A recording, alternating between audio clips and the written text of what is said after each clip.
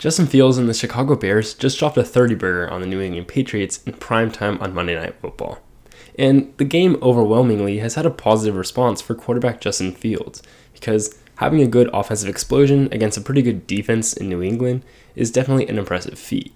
So I went back and I watched every snap that he took under center, just to see how well did he really do and see if that sky-high potential that we've been watching since he was in high school has finally come to fruition in the NFL.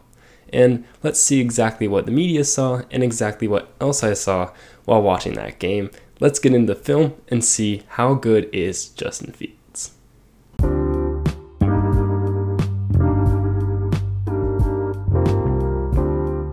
What's up, guys? I'm Tyler Coker, and I'm your host for today's episode of Today with Tyler. I hope you enjoy. First, let's look at what the media saw on Monday. The Bears only passed the ball 21 times against the Patriots, with 13 of them completed, and 7 of those 21 attempts, a whopping 1/3 of his dropbacks, being designed targets like screens or immediate flats. But in those few snaps and many of his 43 running snaps, some of his potential was able to shine. When he's flush in the pocket, either by his own doing or by the Bears' offensive line forgetting that they have to, block, Fields does a tremendous job keeping his eyes downfield. He's able to spot receivers coming open while bolting toward the sideline, making him dangerous even after the play completely falls apart. With that great vision on the move, Fields compounds it with accuracy as well. When running out of a broken play or even in a designed rollout, Fields' accuracy doesn't falter at all, and he's able to weave some throws in between layers of defenders to hit receivers that are coming open. Fields also recovers very well from pressure, missing a free blitzer before completing for a first down, and ultimately just proving that pressure isn't the easiest way to get to him.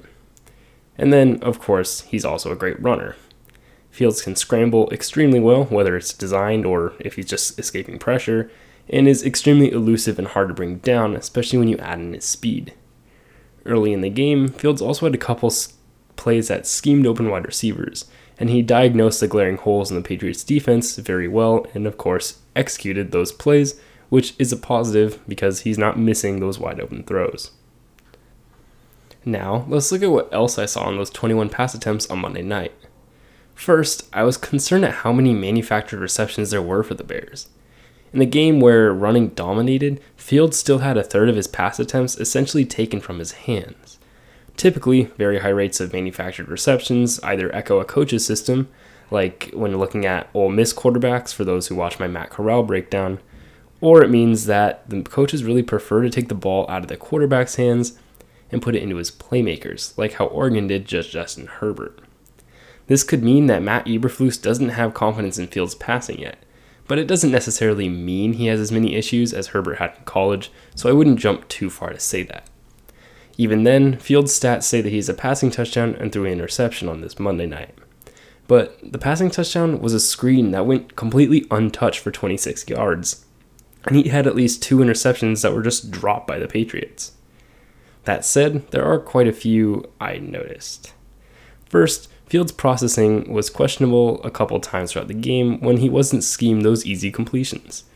He often doesn't anticipate receivers wide open, shuffling once locking onto a target, and taking an extremely long wind-up and throwing motion. His lack of anticipation can cause him to take unnecessary sacks, something that you can't afford to do when you're already behind a very below-average offensive line in Chicago. Added to his processing time and long wind-up is that he occasionally will still throw behind his receivers, which was a critique of him when he was coming out of Ohio State, and is something you want to look for and that you're looking at those continuities of problems that he had in college. Where his processing looks upward, though, is in the deep ball, since Fields appears to understand how leverage works and where to throw the ball to keep it away from corners. Unfortunately, however, his accuracy wasn't there for a deep shot against a relentless Packers secondary, a crucial mistake if the Pats' offense didn't completely stall while Fields was starting to run it through their throats. Aside from his processing speed, the biggest concern I saw from Fields' tape was his pocket mobility and presence. He often rolls out at the slightest change to pocket integrity, only making the Bears' blocking appear worse than it really is, and then he has to try to play hero ball with the play that he made fall apart, taking huge losses in the process. Speaking of hero ball, Fields can get locked into a deep shot if he really likes the matchup, and should have been intercepted for this throw, instead of Fields just throwing the ball away when the play fails, which is a very common issue for young talented quarterbacks. And realistically, it's probably the easiest to fix of his issues and will be fixed as the Bears grow around him. But now, I want to take a close look at this play for my concerns over Fields' pocket presence. Now, this play does convert from a 3rd and long, but only because the Patriots pass rush simply forgot that they had, tackle Justin Fields. Looking at it from a passer's standpoint, which is what the coaches in Chicago should be looking for if they really want to make Fields elite, there was a wide open tight end for Fields to hit, and he had to anticipate that. But in his drop back, which already was problematically deep at 11 yards, something that happened when Mahomes' line started to struggle a little bit, because the offensive line now has to try to fight off edge rushers that can take very steep angles. Fields ends his drop back extremely unbalanced and unprepared to throw as well. That causes him to, once he sees the wide open tight end, completely readjust, nearly clicking his heels in a very ridiculous looking recovery, just to have to hold on to the ball because that heel click allowed for Patriots defenders to realize that the tight end was wide open and start flying in to intercept the ball if Fields threw it.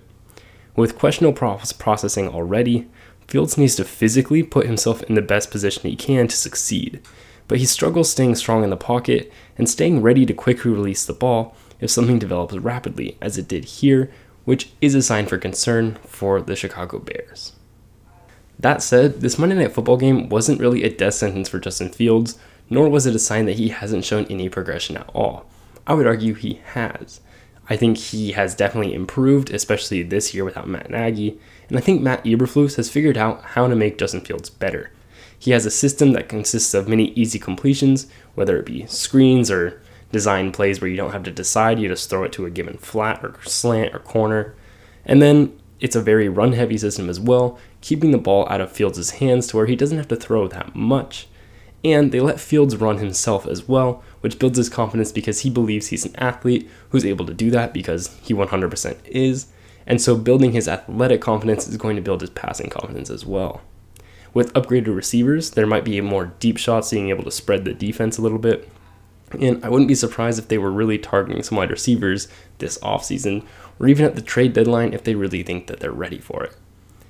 I think that system is very beneficial, and I saw one report saying so. So that report, I believe I'm in complete agreement with. But to say that Justin Fields has proved that he's ready for the NFL or he's ready to take the next step, I think there's still a lot of fundamentals that need to be worked on. And Matt Eberflus is doing a good job working with those fundamentals until they're fixed. So I do think the Bears made a great decision in picking up Matt Eberflus to be the head coach.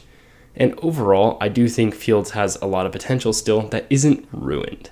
A lot of his issues can be fixed, and I think a lot of systematic and structural support around him will make him an even better quarterback and will be able to help develop him, because that's what Mitch Trubisky didn't get. A team that helped him develop, because as he was supposed to get better, the Bears got worse. So I hope that Matt Eberflus and the Chicago Bears can start to build into Justin Fields, allowing him to run, allowing David Montgomery to run, and Khalil Herbert to run, and then most importantly, just building onto the skill players and being able to take the ball out of Fields' hands as much as they can until he's ready and confident and very much able to anticipate wide open receivers and understand what's going on in front of him, because sometimes it doesn't appear that he always does. I do think his talent is still there. He's not a lost cause yet at all, of course. It's only his second year. But there are some major things that they need to fix in order for Fields to be that good. So while the media wants to say Justin Fields is ready and he can take big jumps on these NFL quarterback indexes and all that, I think that is a little bit much.